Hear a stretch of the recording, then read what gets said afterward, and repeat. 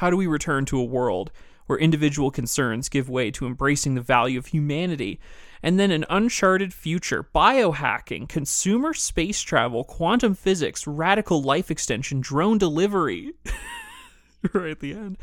These concepts that once belonged in science fiction are not now part of our immediate future. What mind-blowing new ideas will inspire the next generation of innovators? That's pretty fun. So those were like all the like conference sessions and shit.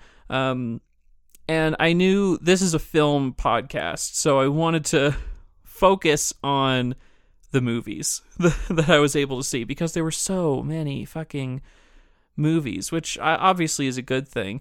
But there's no way that I could have watched everything. There was also a lot of stuff in like virtual reality, which I thought was really fun. I do not have a virtual reality headset, so I could not participate in any of them. And then it's like social activities, because every conference needs to have fun social activities to participate in, especially if it's online. You could create like your own avatars and like wander around in VR. Not really interested in that, unless of course it's that incredible video where Kermit the Frog is forced to jump off a roof by someone bullying him in VR chat.